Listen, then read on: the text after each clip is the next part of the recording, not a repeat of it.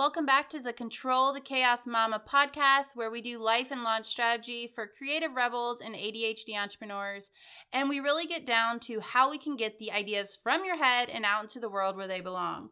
So if you're anything like me, you're going to definitely need to write some notes on this episode, because today we are going to talk about 6 ways to restructure your time so that you can have more focus, more productivity, and quit hating on yourself. You know you do it, but basically we're going to break down a couple things to organize your day so that you will start to feel more confident and less like you're lost and like a mess and like, what's wrong with me? So that's the goal for today. So I invite you to come over to the Facebook group, come on over to Instagram. Let's kind of continue this conversation, because I know there's way more strategy, way more ways, especially if we come together.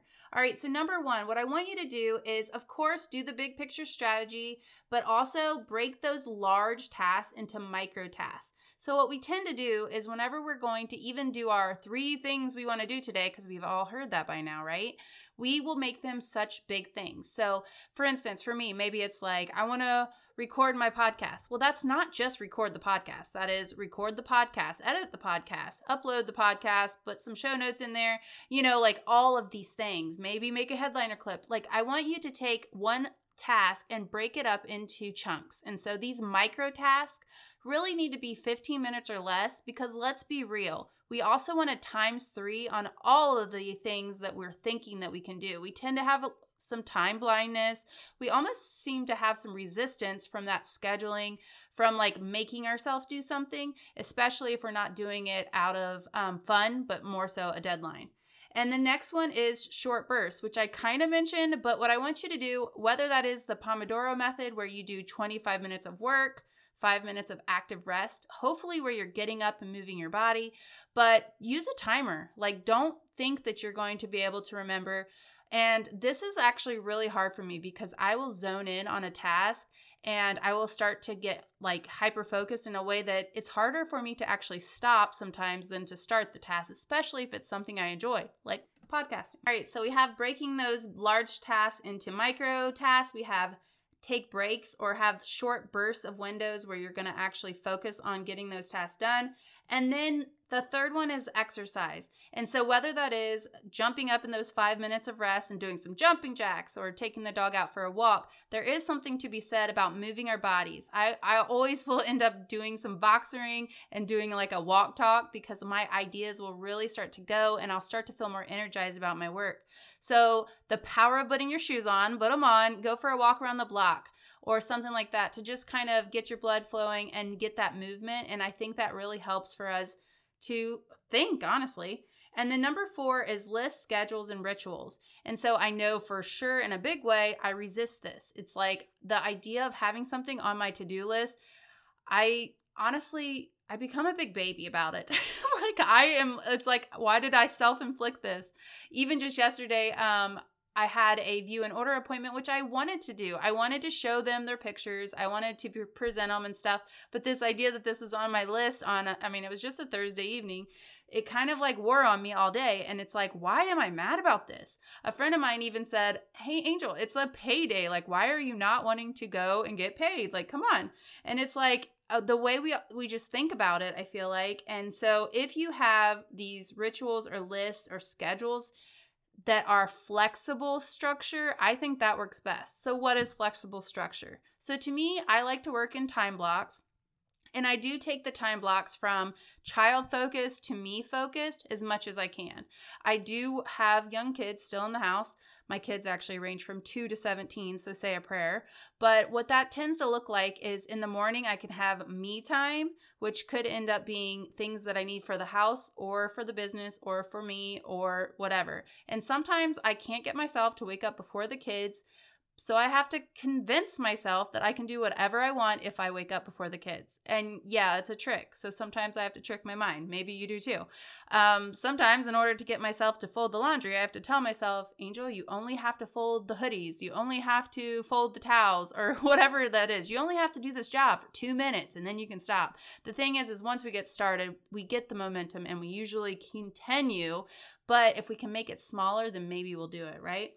And then what I want you to do with those time blocks is do that shift. And so instead of having it to where it's a giant chunk of kid time. Maybe you can break it up to where they could do some independent play. Maybe you guys could get outside, but like mix it up. I think that's helpful too. And then remember, times 3, all of those things you want to get done. And so I think that's really important. What I found that I'm trying to do is to really simplify the morning. I need to get outside early. I need to go and fill their tire tank. And it helps me to feel like a better mom. I do know that once I do that and kind of stay farther away from my phone, I just feel better about myself overall. I'm less like hating myself or getting down on myself when it comes to feeling like I'm not showing up for that role. So it's kind of like at the end of the day, if you complete these certain tasks, like make sure they're ones that are really important to you as for your identity. So like I can work all day and do a hyper focus and be like crushing my to-do list. But if I'm not showing up in a big way to either myself, whether that's movement or what I ate or my kids when it comes to, like playing with them and getting outside and, teaching them stuff, I know that I can still be down on myself even though I was productive, if that makes sense. And so I know that I've talked about in the past about habit stacking. There's, again, I mentioned the 2-minute rule. Like you can kind of trick yourself with some of these strategies. So go back and listen to those episodes if you haven't got a chance, because those are gold when it comes to tricking our brains into doing the thing. But also just knowing that you can shift from kid focus to you focus. And I know that your day might not fall like that, but if you can break those time blocks and make them big though, then it'll be much easier. Kind of like before the kids wake up, and then when they are up, and maybe midday block and then an afternoon block. We have a whole episode of that, so go and check that out. And it is called, I believe, How to Hack Your Time Blocks. And so go check that out. And then the last one I have is frequent feedback and reinforcement. And so what that's going to look like is kind of that body doubling where you're going to have someone check in on you. So the reason we kind of tend to procrastinate, I believe everyone is a procrastinator, first of all, is that we have typically a deadline or something to meet, right? And that gives us that accountability, but it also gives us kind of that feeling of a deadline to where we know that we don't want the shame. We don't want to feel like we don't have our life together if we don't make this deadline. We don't want to let someone down. We want to show up for that person, right? And so it's not only about us. And I feel like that's really helpful in helping us to get things done. The problem is that if we don't put that deadline in, or we don't have that coach or that person that's keeping us accountable as entrepreneurs, then we can literally keep moving the date. And yes, sometimes I want you to move the date. Give yourself grace. Realize that like my energy is low and I need to focus on this self-care piece, or I need to focus on my kids. Maybe your kid's struggling in school or something like that, and you need to pull back in one area of your life so that you can really zone in. And I think that it's amazing that we have the power to do that as entrepreneurs. So definitely do that, but also know that if you can go and pick when you're going to launch or when you're going to do this thing and tell the world, that you will be so much more likely to do it. And it's even going to exponentially rise the more that you show up for it and you talk about it, for instance, on your stories or that sort of thing. You're almost taking people along with you and letting them be your accountability. And I think that is an amazing thing. So whether that's your audience, whether that is a coach, whether that's a mastermind group, I know I have a great group of women who support me and who are in my Voxer chats. And so whatever that looks like for you, and if you don't have that, then it's going to feel very lonely, and it's also going to make it to where you're just less likely to finish, almost even if you just forget. So it's really helpful for someone to say, what is it that you want? Okay, what is it that you need to do to get there? And then you are deciding, you have the choice as to what those things are, but you have someone to remind you of them. And so I think that is something that is amazing, because without those reminders, we almost kind of get off track. So it's kind of like there are rumble strips on the side of the road to where we can kind of like course correct. So you need a course corrector. And so just to recap, we have break large tasks to micro tasks, do work in short bursts, do some exercise or movement, have some lists, schedules, and rituals, or those big time blocks, and then also have the frequent feedback or like the reinforcement loop of a accountability partner or something like that.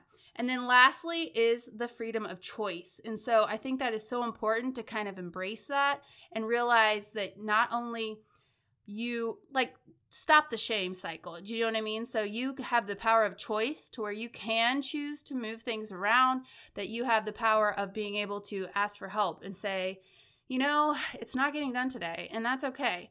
And so I think that that's really important. And for instance, it was really sunny today. And so I spent much of my day outside instead of doing a lot of the stuff that I probably, quote unquote, needed to do. Maybe switching that word need and want sometimes I think is so incredibly important. And so I hope this was helpful in helping you to restructure your time and to help you focus and get some more productivity while also giving yourself some grace. Wishing you joy and abundance, Angel. If you found value in today's show or you learned something new, do me a favor and screenshot this episode and share it over on your IG stories. You can tag me at controlthechaosmama_ADHD, and I would love to hear what you're thinking of the show. What is it that you want to hear more of? And also, let's build some community. It's just so much easier when we're all together. Let's take this one day at a time, together.